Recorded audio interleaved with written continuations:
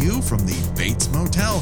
This is the Kill by Kill podcast, where we're dedicated to celebrating the least discussed component of any horror film, the characters. We're going to unpack all the goriest of details of 1983's Psycho 2 in the hopes that a co-conspirator to drive this poor man crazy again, their untimely end, is just the beginning of the jokes that we can make at their expense. And as always, there's only one person I trust, that if I am running that motel kind of sleazy, she'll send me packing and my sexy ashtray with me. The one, the only, Gina Radcliffe. How are you doing today, Gina? Oh, no, I'm keeping that ashtray for myself.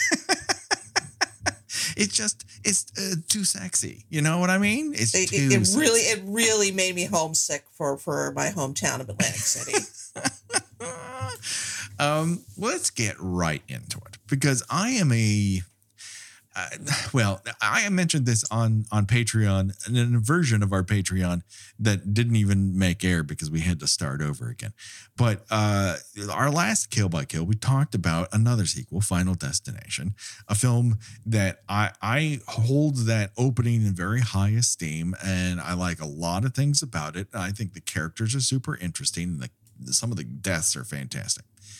But I also have problems with it, and it's a lot of people's favorite, and they were really looking forward to it. And then I was like, oh, I might not have treated that very well.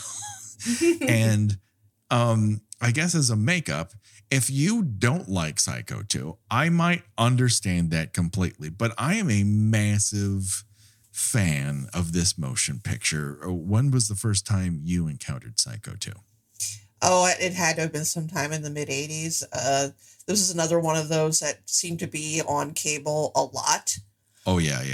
Because you can shorten those gory death scenes pretty well, and I think it still plays for the most part. Oh, yeah.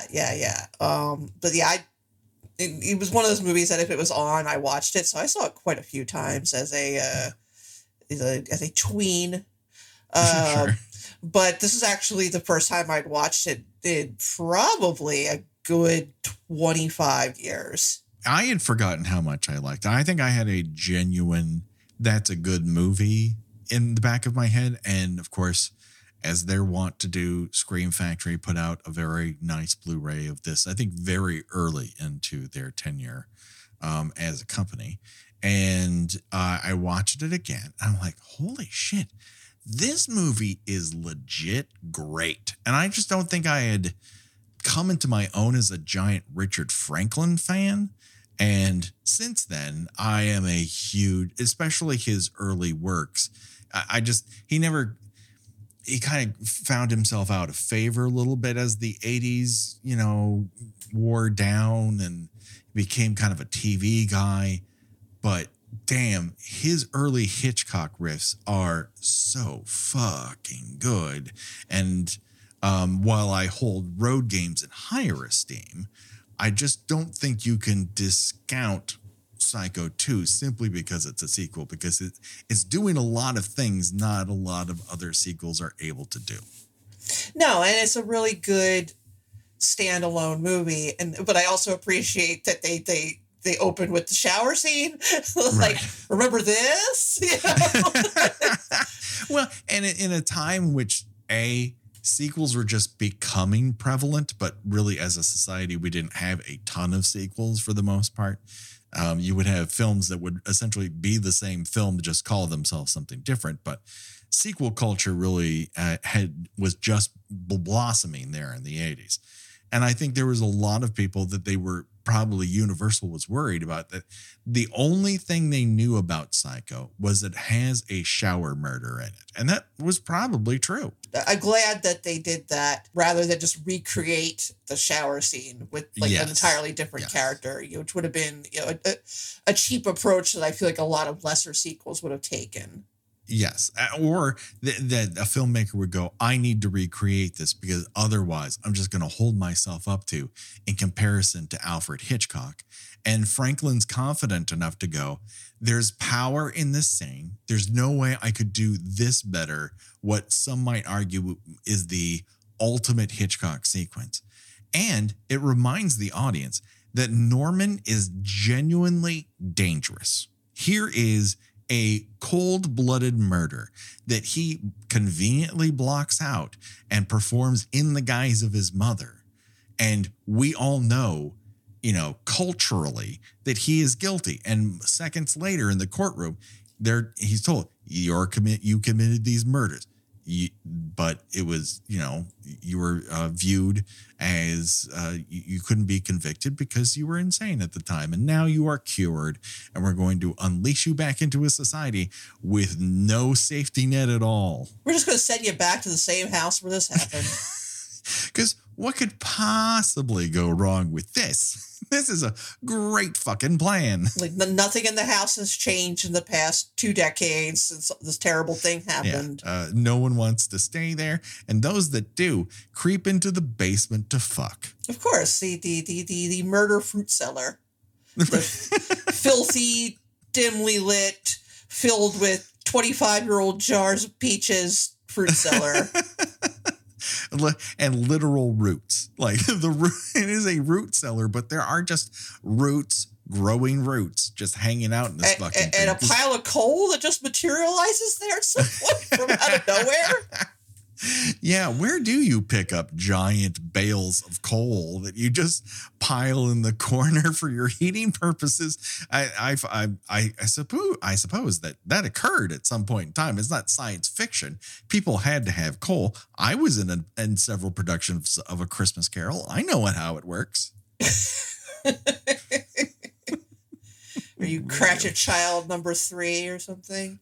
I started out as an urchin who is presented to Ebenezer Scrooge as you ignore them, and I would come out from underneath the Ghost of Christmas Present. Oh, you were ignorance and or want? Yeah. Awesome. And then I graduated up to Tiny Tim because I was tiny.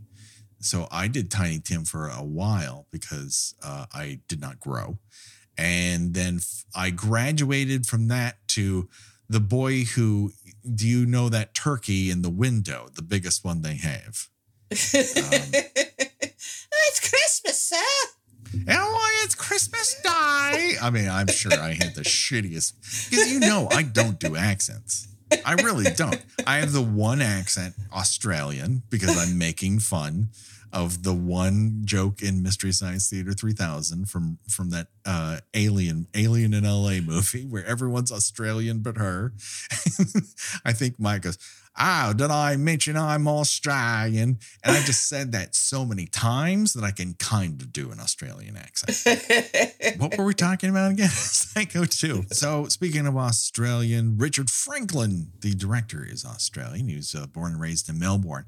Although what I didn't know until recently was he was a USC kid, like Lucas and Zemeckis and Carpenter. So he, it kind of comes up in the Ozploitation sort of era of filmmaking. He makes some sex stuff, as people were wont to do in the early 70s in Australia. But in 1978, he makes a movie with Everett DeRoche called Patrick, about a guy who's in a coma because he electrified his mom, who is sexing somebody up good. And somehow he ends up in a coma, but he also ends up with telekinesis, and he ends up like throwing a bunch of shit at people and making his doctor eat a frog. It's a weird movie. Great ending, weird movie. Should we cover that at some point? Because named for you. Yeah, sure. Yeah, I would not cross it off the list. It is a weird one. And it's also, I would almost call it like a first movie in a lot of ways, although like he did these like 2 kind of like sex, comedies and whatnot. But this, when he gets to Patrick, he kind of fucking figures it out. But then the next movie, Road Games, which is also an Everett DeRoche penned screenplay, is fucking amazing. That is a definite someday we are covering Road Games. It is that fucking good.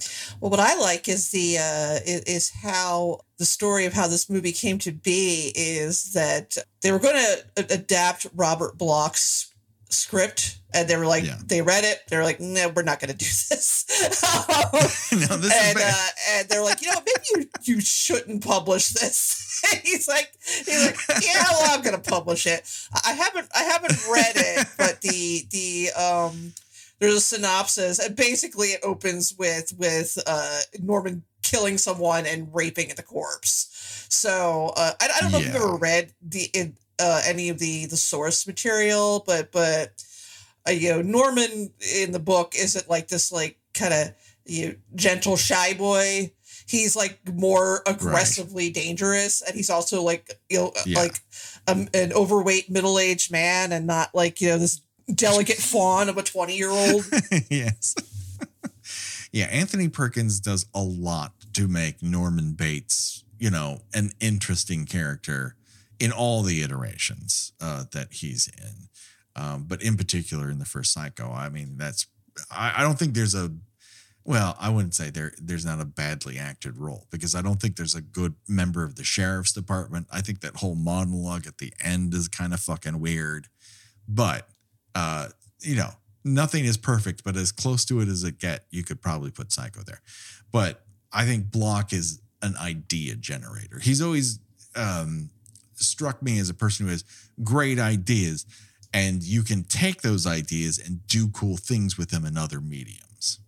Yeah, it's just like the third Psycho movie has nothing to do with the third book. It completely diverged from each other. They're ships in the night, basically. And I think they work better as the movies that they are. No shade to Block or fans of those novels. That being said, what I love in particular about Psycho 2 is it takes on the challenge of making Norman kind of the final girl of his own story. It's a tale about how Norman is right that he is innocent up until the point he isn't. And he just has to, the world needs him to be Norman Bates. And a lot of this movie's like, I don't know, maybe I could be like a fry cook, or maybe I could just run this hotel and not kill people. And the world's like, I don't know, we might need you to kill people. Well, it's not so much the world needs him to kill people. It's that Lila Crane needs him to kill people. Yes. Lila Crane in particular needs him to kill people. And that was another thing that really struck me this time when I watched it. Because she is Karen Prime. I mean, she might be the most Karen of all the Karens, because she's consumed with a legitimate crime that happened, and then a result that she does not like in that trial. And then when it continues and the result that she did not like is allowed to stand, she's like, you know what I'm going to do? If you're not going to, if he's not going to commit crimes, I'm going to try to get him to commit crimes, or maybe commit a few crimes of my own to make him appear like he's committing crimes, or just like push him to the point he commits crimes, and then gets really pissed off when the sheriff's department's like, I'm not convinced crimes were committed. Like she loses her fucking shit. Yeah, it's an interesting approach, because she is the antagonist here, but also her motivation is not. It is understandable to a certain extent. I mean, who's among us, if our loved one was brutally murdered, wouldn't create an elaborate plan to drive crazy again the person who did it once he was sprung from the loony bin. And it's not out of range of her character from the original film, who once her sister goes missing is like, I'm going to track her down. This was the last place she was seen. I'm convinced you have something to do with it. And she doesn't give up. She enters his house. She does all the things that she does in Psycho 2, and she's the hero in that movie. And besides her lunkhead that eventually she marries, apparently gives a birth to a child from, and then he just dies off screen. So it's not like she changes. It's simply that we now know that Norman has worked on himself for 22 years, and you can tell he doesn't want to be that person ever again. And she's like, I don't know. I really need you to be that person again. Otherwise, all this anger doesn't make any sense. It's funny. It's really kind of a miracle that this movie works as well as it does. Because this plan that Lila and her daughter Mary, who is played by Meg Tilly, come up with is so elaborate and involves so much sleight of hand and moving around unnoticed and just this impossible amount of coordination and apparently moving around giant piles of coal and pushing like this old-timey Victorian style furniture, you know, around in a room undetected, finding clothes, putting them in a closet, taking them back out of a closet. And now, one thing I've never been 100% clear on, and I remain unclear, that's Mrs. Spool that's actually killing everybody up to a certain point, right? That's not Correct. Lila. Yes, it is not Lila. Lila, weirdly enough, and I feel this way every single time I watch the movie, where I'm like, she's the person who's being driven to kill, and then I remember, no, there are kills in this that she could not be a part of. It's simply that two conspiracies are happening at the same time. If you were to put the plot of this movie on a mood board and put red string that connects all the dots, the wall would be all red string. It would just look like a beautiful knitting project.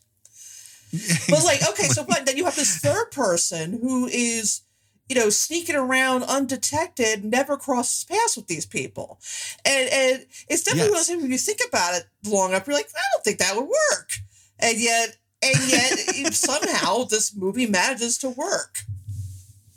Yes. I mean, the doubts you have as the movie's going on of like, I don't think that Lila and Mary could actually pull off this trick is absolutely correct. They can't. And they don't. It just so happens that they have help they're unaware of from Mrs. Spool, aka Mrs. Bates 2.0, and she's killing off a bunch of people that you would think that Lila and Mary are killing off to set up Norman, but the reason they're dying are completely unrelated circumstances.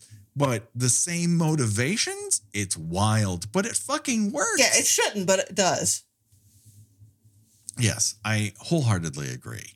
And when we're talking about Lila and Mary, we really, we texted a little bit about this, but we really need to discuss what is at the core. The thing about this movie that is the hardest for me to kind of get behind, and that is Mary's turn from, okay, Mom, I'll set up this guy who murdered your sister and I'll set him up so that he goes back into the home for the criminally insane again. I'm 100% on board with that. She meets up with him, stays over one night, is very concerned about it. And when he doesn't immediately kill her, she's like, I don't know, kind of like him. Might lie to the police about it. Might cover for him when he could legitimately have killed these people that the police are talking to him about. And she's like, I don't know. Don't think he did it. She makes a real snap judgment. Yeah. I mean, it also, to amp up the weirdness, again, I mentioned that this character is played by Meg Tilly, who sort of specialized in the sort of ethereal weird girl role in the 80s. Yes. So she's a little spooky herself. She is. I mean, I don't know that her role here is any different than the role she plays in The Big Chill. You cast her because she did this kind of character. And at one point he's like mothering him when he has been menacing her in her sleep with a knife, and she wakes up like, Norman, you're not going to stab me. Come on. Sit down and chill out. And he like kind of listens to her, but kind of doesn't. And then she's like, come, rest your troubled head on my bosoms. this will help. Like you smell good. It's like, what do I smell like? Toasted cheese sandwiches. Oh my God. It's so hot. I mean, when you say that, I get wet. That's the thing. And the thing is, I don't have the mechanics to do that, but I guess it's happening anyways. Yeah, it's not as overtly romantic as in Psycho 3, where he meets up with yet another kind of spooky chick. But, there it is definitely more set up to be a romance. But here it's kind of verging onto that. There. I mean, I think they're playing around with the idea of a woman presenting to him to actually be sympathetic to his cause. A very antithetical relationship to obviously his mother. Or it might remind him a little bit of Marion to a certain degree, who was wary, sympathetic, not immediately thinking this is a guy who will murder me in the shower. Otherwise, she probably would have left. And so it plays around with the geography that you're aware of and recontextualizes it in a new and interesting way. And I find her character fascinating, but I also just have to wonder, I mean, he is the ultimate bad boy in that, according to his mother, he was a bad boy. Gina.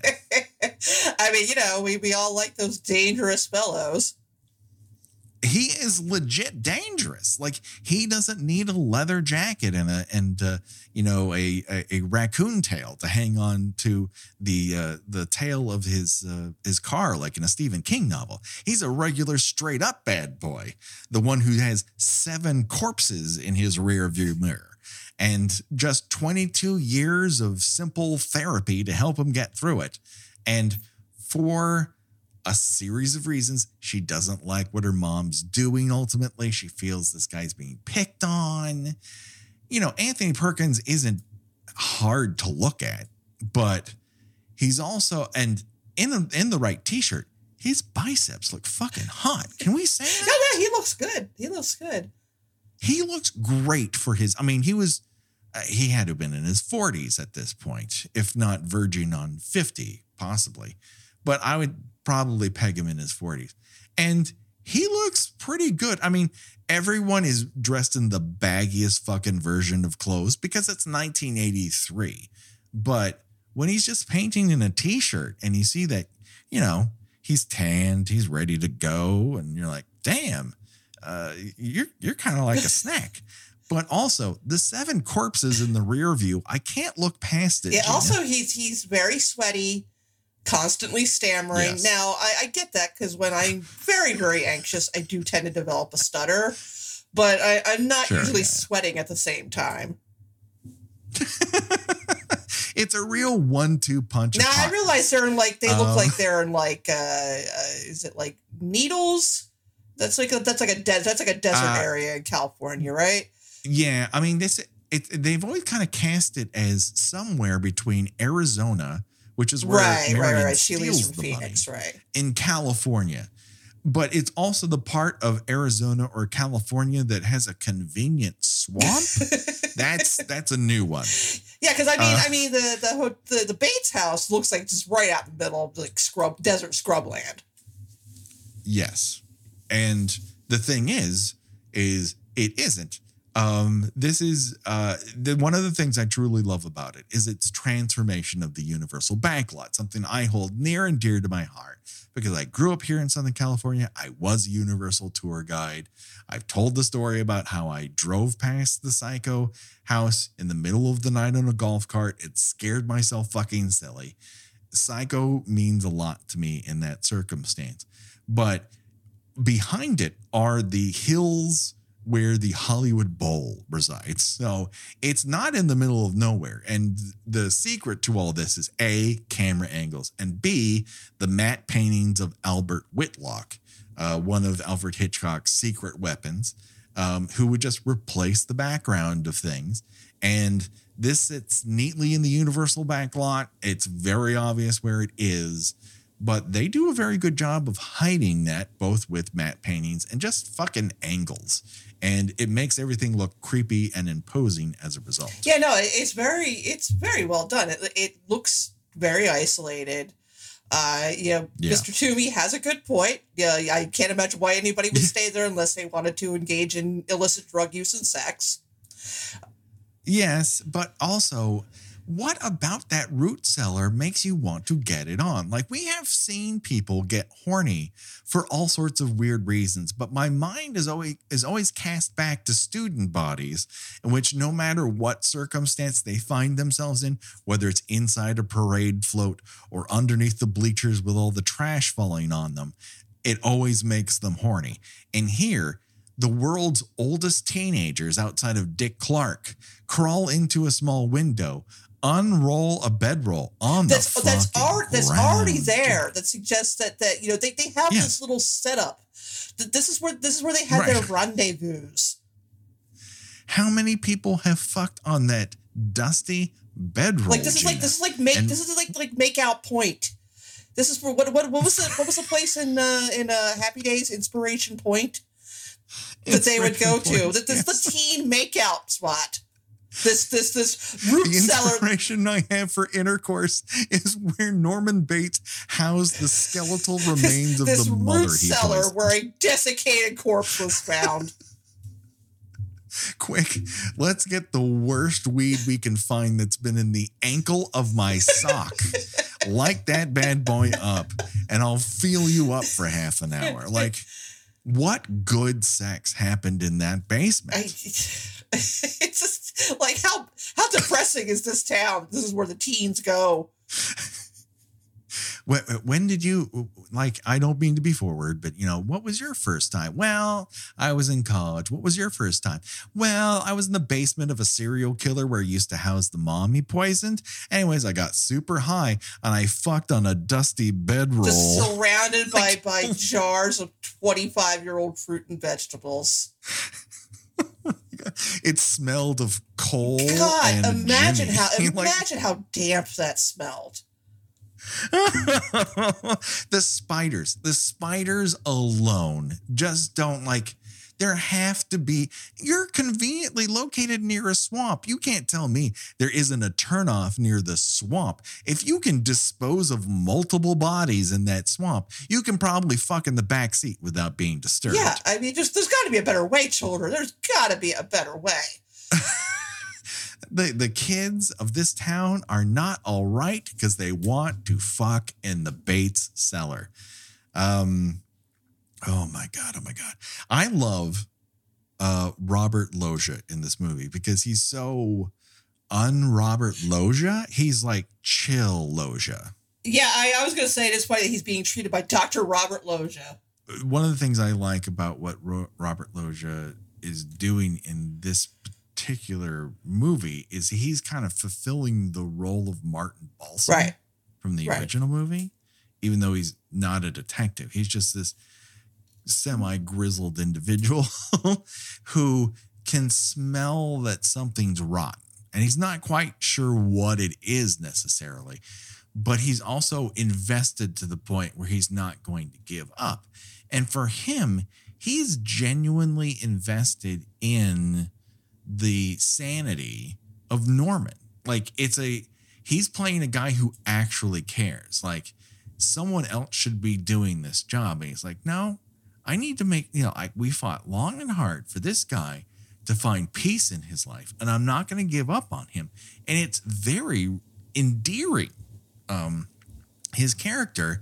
And I don't think Loggia got a ton of opportunities to play endearing. Yeah, no. If you've seen Robert Loggia, you'll probably, and if this is the first time watch for you, you'll probably think, "Oh, he's in on this somehow," and he isn't. Yes. He's a good person who cares about Norman, and unfortunately ends up getting him killed. Yeah, it's a very interesting, archetype that he's put up in because he's genuinely trying to find the truth. Not so much for him, but just to make sure this guy who's fought long and hard to find some semblance of peace. And he can tell, I don't know, yes, his sanity may be tipping, but someone or someones are pushing him, and I'm going to fucking figure out who it is. And of course, cause celeb, the person you, once you see, you go, that person definitely has to be in on it, is the one, the only Dennis Franz. The Franzinator, who ended up in this shitty California desert town by way of Queens. And just brought a lot of Queens energy with him. He's been exiled with an 8-ball of cocaine to the farthest reaches of this Arizona, California border town. And he's like, I'm still going to wear that shitty polyester shirt and just sell drugs to people who want to fuck in the motel. And this is working out great for me, y'all. Yeah, until the owner of the house gets out of the loony bin. And it just pretty much just ruins his racket. And so you can understand why he's angry, because you're messing with his money. But the way he goes, like he knew how to play repugnant very, very well. Although I've never heard that he himself was repugnant. So he just must have had that well within him that he would not, use in real life, but found many opportunities to relish on screen. Right. But yeah, no, he plays an excellent scumbag. Whereas Perkins is playing Norman Bates like he's like filled to the brim with rats that are high on crack. Every part of him is bouncing in a different direction when he's supposed to be standing still. It's like he's in one of those cylinders that they would blow money around, only inside are high on crack rats. Well, one of my favorite parts about this movie is it really employs stingers very well. Like, he gets out of the psychiatrist's car and looks at the house. You got Stinger. He opens a cabinet. He's like the container that that's what he held the poison in that he killed his mother with. The poison Stinger. He opens a drawer. There's like a giant fucking knife sitting in there. Stinger. It's like the rest of the drawer is just absolutely it might as well be made of rust. And there's one clean like casually tossed in there. Out, and he's like, well. It's just, and speaking of, like, one of my favorite line readings is Perkins saying, I forgot to bring any cutlery. Like, he's halfway to New York City. Yeah, they hire him to work at a diner, which may not be the best job for someone of his delicate state. Because I don't know if you've ever done restaurant work. One of the most tense scenes in the whole movie is him cutting lettuce while not paying attention. I'm like, your fucking fingers are down there.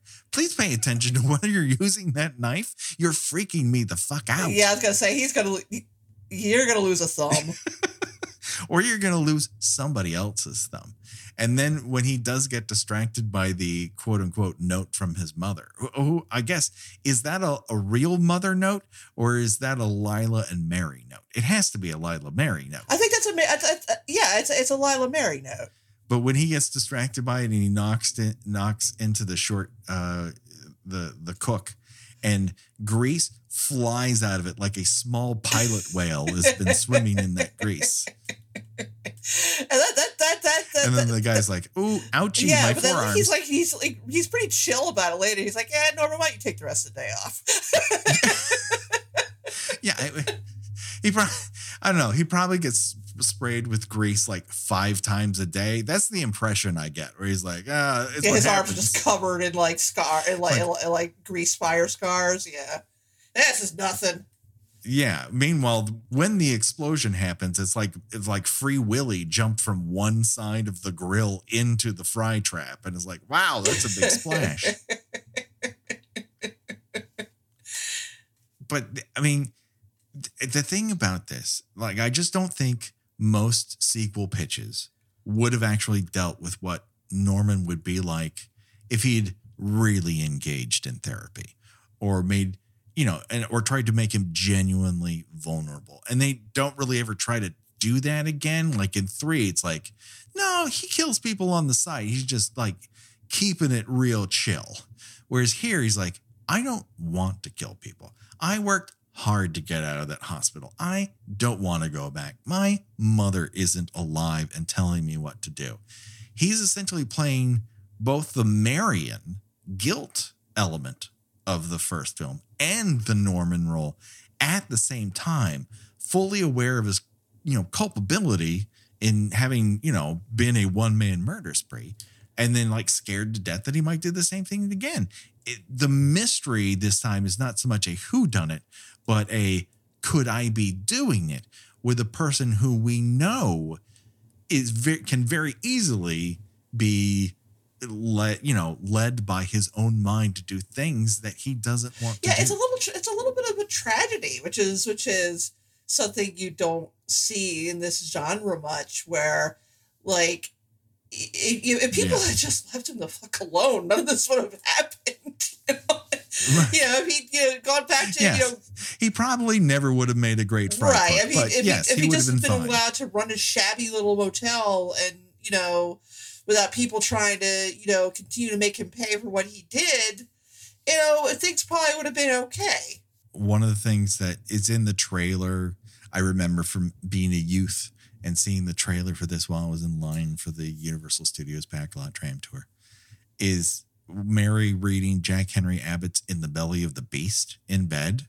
And obviously your mind immediately goes, oh, because she's inside the quote unquote psycho house with Norman Bates. She's in the belly of the beast.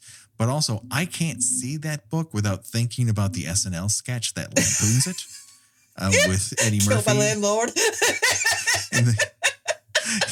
C-I-L-L.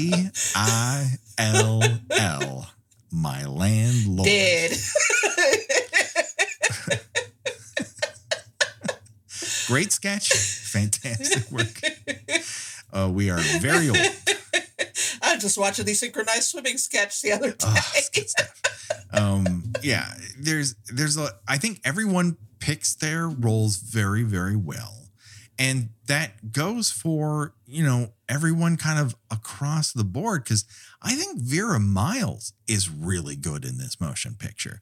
Like, she is doing exactly what she wants to do. Like, you can hear Richard Franklin talk about her, like, on special features. He's like, she was a dynamo. She delivered every time she was on set. Everything we asked her to do, she did that +2. She was just that fucking good at her job. And I think she relished the opportunity to flip it from I'm the, white hat cowboy swinging into town to find the murderer of my sister to I'm going to make sure that this fragile man goes back to the loony hatch. But I think that she thinks that she, that she's the hero in this story. And again, that's, what makes it an interesting approach to an antagonist in this. She is the hero of her own story. It's like she tries to tell everybody, like, this guy is going to kill again. And she's right. But she wouldn't be right if she laid the fuck off. Right. I mean, I have to wonder, the whole premise of this plan that she and Mary, her daughter, have is, we're gonna just harass him until he loses his mind and has to go. It's like, yeah, but that could lead to someone's death. Are you okay with that? And it seems like they kind of are. I think they kind of are. It's collateral damage for her to be able to prove a point. She just needs to be right because she was right that one time. Meanwhile, we have Toomey, who Dennis Franz is playing, and I just want to think that the director's like, listen, I don't want Toomey to come off as too sleazy. And Dennis Franz going, sorry, the muse speaks. And like every part of me is covered in grease. And so his little apartment in the back of the motel features, and this is not a movie filled with to the brim with fantastic details. Because it's all like recreating the original Psycho. But this is a new thing in that he has this tiny sculpture on a night table that kind of looks like a nose. And the longer I looked at it, it's like, well, do you have a sculpture that it's like shows two people going to town on each other and like, yep, I got one of those. Let's put that on that. Oh yeah, it looks like I said, two people fucking. It looks like he bought everything in his apartment from a souvenir shop in Atlantic City. You know, he's got like the cup that looks like a boob. You know, he's got the t-shirt, he's got the Happy Fisherman t-shirt. He's got the naked lady playing cards. He's shopping at the same store that Dudley Moore shops in Foul Play. Like his whole fuck pad in Foul Play is exactly the way Toomey lives his life. Toomey's definitely got that watch. You see the ad pass around on the internet sometimes. I know I posted it. The watch that says "Time to fuck." At every number, yeah. The Coke spoon medallion around his neck, but really wouldn't get any action unless he knew the guy in town who has the good meth. Exactly. You know, that's how he gets laid. Yeah. And then we have Sheriff Hunt, who doesn't play a huge role here. I'm not sure that actor actually repeated from Psycho or they're, just recasting a little bit or whatnot. But the shark from Jaws eats with less veracity than Sheriff Hunt. Hey, you have to admit, that's a good looking sandwich. It looks like he had a little salami in there. It's a great looking sandwich. A little salami, maybe a little ham. That looked good. Sticking out the sides, got a pull top Pepsi going on with it. Yeah. I mean, you wouldn't have turned that down if you found out in your lunch bag, would you? No, I probably not. It looks like a very fatty processed meat. I mean, it's right up my alley. And as the movie goes on and Norman's sanity continues to slip, every time he goes a little bit crazier, the camera goes a little bit crazier. It finds the weirdest place in a room to go and just goes there. At one point, it just rises above him while he's talking on the phone to look at Mary until it hits the arch between the entryway and the living room. It's like, we don't have anywhere else to go. We're that crazy. Yeah, there's a couple really good shots. Like it's a split second, but you get a little bit of the split diopter, which I love. I love the split diopter. I love it when it's used correctly. And yes. If you go back to our episode on Color of Night, which I implore that's a personal favorite of mine. Sure, yeah. They resort to the split diopter a lot and never use it correctly. Yes, they do. Yes. That film desperately wants to be De Palma and, whiffs on that a lot. To I think a fun degree. Like it's just out of control. It's a crazy clown car of ideas that is very entertaining to watch it go from point A to point B. Whereas here, it's not that Franklin wants to be Hitchcock, although he is a big Hitchcock devotee, and certainly Road Games plays out that way.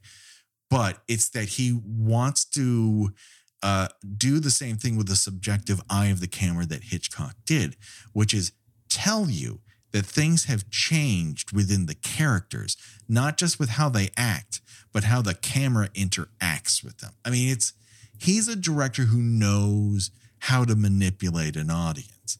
And I think there were a lot of reviewers at the time who just couldn't get out of their fucking way. They were going like, he's too much of a Hitchcock devotee, which is what they aimed at De Palma all the time, just ignoring what he brought to the table.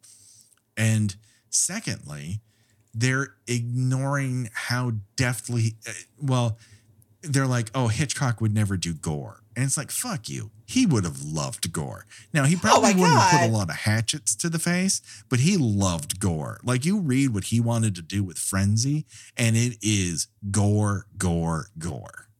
Yeah, I mean, Frenzy, you have a very long sequence of somebody getting choked to death. And to me, that's more disturbing than, someone getting stabbed a couple times and then blood pours out. Right. I mean, Rope is another one where the point of that movie is people are hard to strangle. Yeah. If there's a moral to that story, it's strangling someone takes a long time. And, whereas The Birds is full of aftermath of that person was pecked to death. That person lost both their juicy eyes to these delightful birds. Like, how you can sit there at your typewriter and go, Alfred Hitchcock sure did hate gore. Like, no, he didn't. If he had the ability to do the shit that they pulled off in Friday the 13th, he would have found a way to do it that would have been more mean to blondes. Now, I was going to say that I appreciate any movie that, whether it's a horror movie or a murder mystery or something that has the guts to show that it's actually kind of difficult to kill someone. And then, it takes a while for people to die, and I think that I think that Hitchcock kind of really dug into that, a lot of it. So yeah, and this movie, yes, the kills are pretty gruesome, but they're relatively bloodless, which is surprising to me. Like, the bloodiest it gets is when, for whatever reason, like, all of his plumbing backs up and blood starts pouring out of it, and apparently that's not a hallucination. No, it's not. Which is a weird moment. Someone but stuffed a blood-soaked towel down the toilet and thought, "This is the perfect crime." Like, I'll be honest with you, the only one who's worse at crime is Donald Trump. Like, he is the worst criminal, and right above that is Mrs. Bates 2.0. She's just really terrible at this, and as a result, it just fucks up Lila and Mary's plan completely. And you're right, there's not a ton of blood. Like, even the Lila murder, which is a great shot of that knife going through her mouth, through the back of her throat, is in shadow.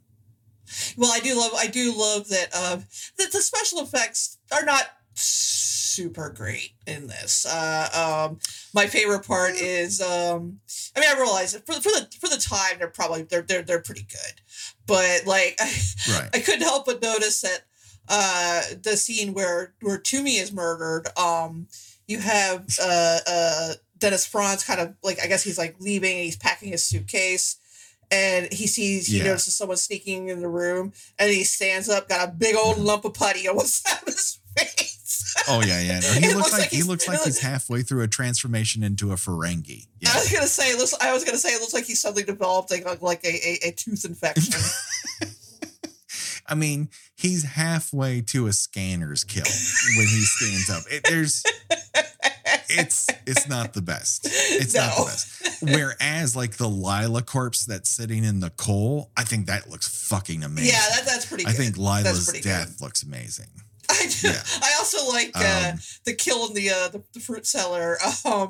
When you have Mrs. Bates 2.0 coming at the kid, she kind of looks like she's kind of being pushed on roller skates towards him. It does make you think maybe the corpse has stood up and is just a skeleton that's being supported by a ghost, like straight out of the original House on Haunted Hill sort of skeleton, exactly. that sort of thing. Yeah, she does not look like she's running at him. It would be cool if she was on rollerblades and that's how she killed people. Have we had that's how she rollerblading killer? And that's how she doesn't get caught by Mary or Mrs. Loomis for the longest time. That's right. Every time she kills somebody, then she's out the back door doing just the most extreme downhill rollerblading you've ever seen in your life. Smell you later, suckers. I mean, someone spliced this together, combine this and Rad. We have the technology. We could do this. Gleam the Cube of Psycho 2. It's a great double feature. Just fuck the double feature and combine them as motion pictures. Yeah, I love that dirty basement peanut. That dirty peanut basement, rather. It's really grody down there. It is. It's horrible. Those two teenagers are so fucking old. You're trying to, here's the deal. Are you trying to convince me that those are high schoolers? They don't even look, if they're in college, they're in 19th grade. They're in night school. Yes, like night school, like on the dark side of the moon, or they went so far into the future via light speed that they came back a different age. It just, everyone keeps referring to them as kids. And then you look at them and you're like, what? Because you're in your 60s and they're in their early 30s? Is that why they're kids? I mean, I call anybody who's 30 a kid at this point. You're just a baby. But here they're like, we don't know he's murdered unless he comes home. To what? The group home he lives in? Because that is an adult man. The halfway home? Right? The halfway home from Friday the 13th, part 5, even though it hasn't happened yet. Yeah, I just, there's so many things I love about this movie and how it plays out, and that Norman is genuinely confused. The way once he starts to get the phone calls from Mother, you don't know which phone calls are really phone calls from Mrs. Bates 2.0 and which ones are just his mind telling him what's going on and which ones are from Lila. You just don't know. But once he switches from his left ear to his right ear, shit's on. Oh, you're right. That's a good observation. I never noticed that. But I do like that when he talks to Mary, he's like constantly on the verge of hysteria. And then like when he picks up the phone, he's like, yes, Mother. He's like, all right. He goes real soft. It's like instant Xanax, man. He's like, I'm sorry. You want me to kill her? If you're raised on trauma, she is legitimately fostering him to be the craziest adult he could possibly be. And as a result, he's primed to be absolutely broken. And some of the things they kind of explored in that Bates Motel TV series is the fact that like she is committing murders. She is luring guys back and murdering them for money. And that's what he's raised on. Of course, he's going to end up killing people because he's being fostered by that. So her, murderous rage is a pacifier for him in certain circumstances. So he gets calm the crazier things get. And to the point where at one point, Mary's like, listen, I want to make sure that you're okay. And he says, well, I don't kill people anymore. Remember? And he almost kind of waggles his eyebrows at her like, Remember? Listen, I'm over that. Like, I did my time killing people, and now I've worked really hard to be the guy who doesn't kill people. I would love to work the phrase. You remember? I used to kill people into just casual conversation. And this is a person whom you have been sharing a roof with. So they have a very tight friendship at this point, bordering on something else.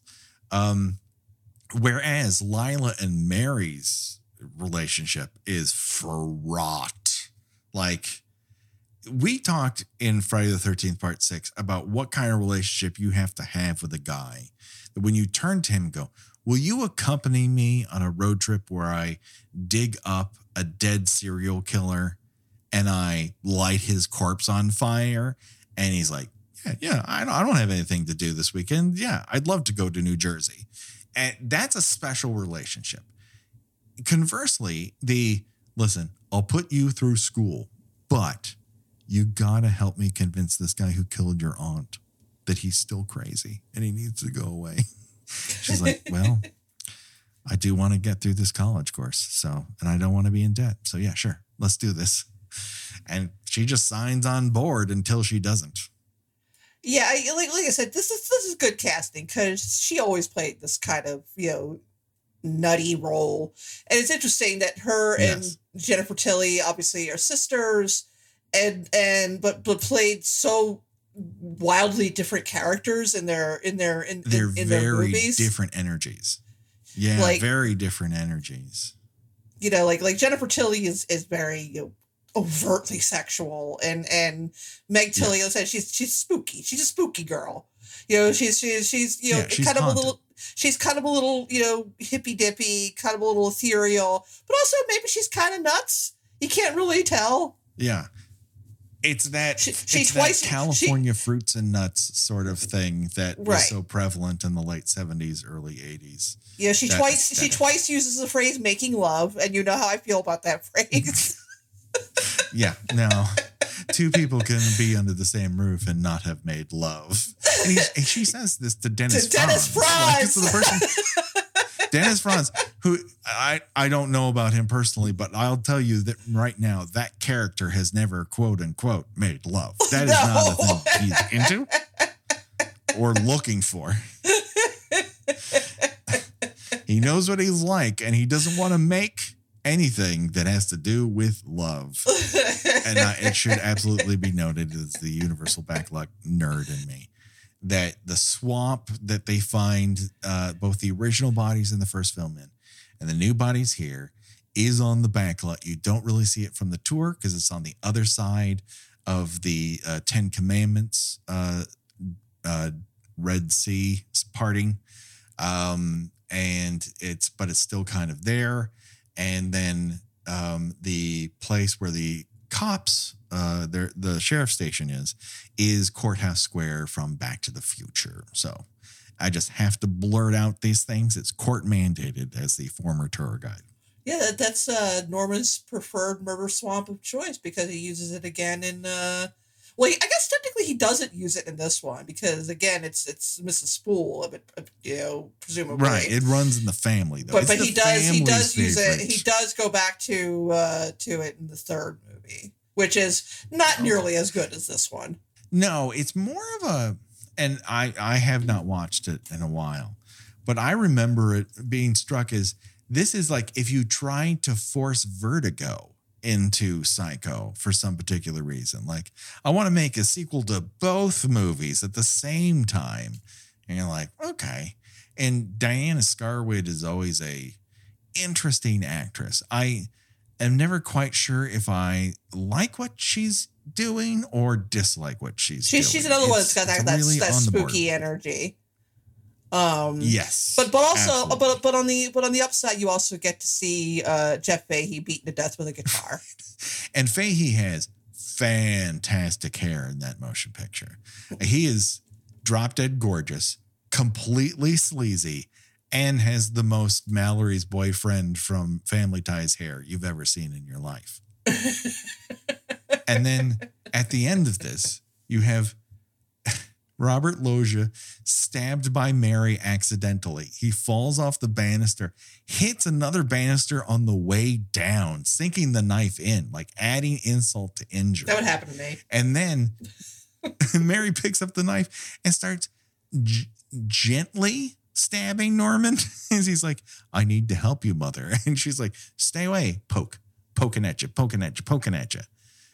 forgot about that. You stabbed one person.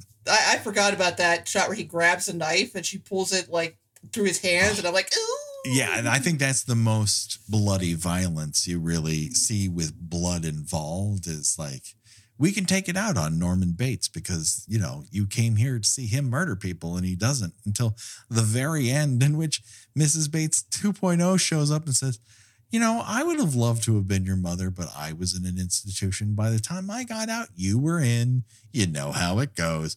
So now when you got out and I saw how people were treating you, I had to stab them through the face. You know how it is.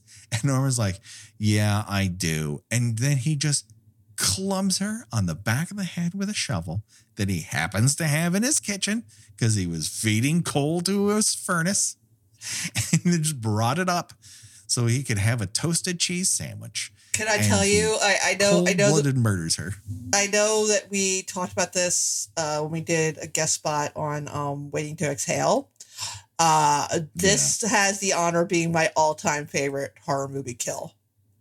I don't hate that. I love it so much. It's just that thwack. I'm just like, he's like, well, gotta kill her. Plonk. I love how calm he is. What's that? That meme. In my lane, moisturized, unbothered. Yeah.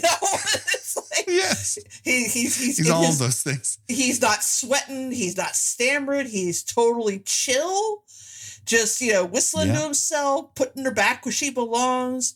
If she's like, bah, bah, bah, bah, bah, open the motel. He's like, all right, Mom. And everything is in its place once more. Just a needle finding its groove. And he just like, this is where I need to be. You know what? I had my time worrying about this. And I'm going to stop worrying and just be this person and maybe try not to get caught this time. And it's I love it. I love how the camera starts to float up again. That's another, Franklin kind of finds this energy within the motion picture, just like the camera just starts to rise as people get crazier and crazier. It's like it's like he symbolized that their brain is floating away from them. Goodbye. Sanity is waving bye-bye. Yeah. I really think that's a part of this. Whoops among us in the past 2.5 years has not felt like their brains are floating away. It's very, very true. I think this is a legit, fun, great motion picture. It's an underrated. It is a truly underrated original. Come on. It's a truly underrated sequel. And no matter how highly you rate it, I think it is underrated because the scale of how high the original is in terms of skill level, in terms of cultural impact, even within Hitchcock's own filmography, it is up there of what you could honestly be described as a master of the cinematic arts. So when you're taking that on, you had better come correct. And while there are parts of this that feel ludicrous in the moment, at the end, you're like, they were ludicrous. These ludicrous things were both happening at the same time. And it just turned out in Crazy's favor because it's Psycho 2. It's Psycho 2, T-O-O. Psycho, 2 is the way it goes. And so before we go, of course, we have to play America's favorite game show it is unaware of for the most part. And that's Choose Your Own Death Venture, where we decide of the deaths presented in this film, if we were forced to die in one of those ways, well, which one would we choose and why? Up for bid, we, of course, have the death from the original Psycho, but I'm pretty confident neither of us is going to choose that one. So let's start with slice through the face while you're halfway in between having your face transferred onto newspaper with some silly putty, I guess. Stabbed to death in a dirty peanut basement. Knife down the gullet and through the back of your neck. Then stuffed into some coal. Stabbed in the heart with the assist of gravity and stairs, shot to death by the police because, of course, the police shoot the wrong person. Why change now? Or be poisoned by tea and take a shovel to the head. Gina, I choose you to go first. I mean, I've got to take what I love, and what I love is people getting beamed in the head with a shovel, bonked with that crazy hollow shovel sound, and just take a header into the plate that should have housed a toasted cheese sandwich. When I die, I want to involve a sound effect like I'm in a fucking Looney Tunes cartoon, either a sproing or a bonk or a thud, something like that. Mm-hmm. I also have to take the poison tea plus the shovel to the head because she's halfway dead when she gets her head's already drooping. So I mean, like she didn't see that coming. She didn't feel a thing. It was just good night, Grandma. No, at best, the shovel is just helping her out before more pain happens. So I think it's the perfect way to go. I'm going to suggest to Ollie that that's the way I go. Just hopefully he can make my dreams come true. Yeah, he's got to work in that upper body strength because that was a hell of a swing that Norman took. Great form on that shovel swing. All of our art is done by Josh Hollis, and our music by Revenge Body. Go to revengebodymemphis.bandcamp for all of our main themes and our remixes. Great stuff there. Gina, where can people find you on these here internets? I write about movies and television at spool.net. By the time this goes up, hopefully, screeners permitting, I will have covered the remake of Goodnight Mommy. God help us all. Pinocchio. God help us all. And my best friend's Exorcism, which I am actually looking forward to. And I am on Twitter under Gina Does Things. Do it today, people. Check it out. Of course, you can find us on Patreon and help support the podcast. We have plenty of fun things to check out there, including us talking about the most recent Halloween movies. We've already talked about Halloween 2018, which I rediscovered my love for and ended up walking away from it going, maybe I love Halloween movies. That was an interesting journey for me. And next up, another interesting journey being Halloween Kills, a movie we both thought was not as good as 2018. So will it rise like 2018 did in my estimation, or will it fall even farther? We'll have to wait and find out. And of course, you can find us on all the socials. Rate and review us on iTunes or your podcatcher of choice to help us be seen and heard by more people. And that just about does it, but don't worry, folks.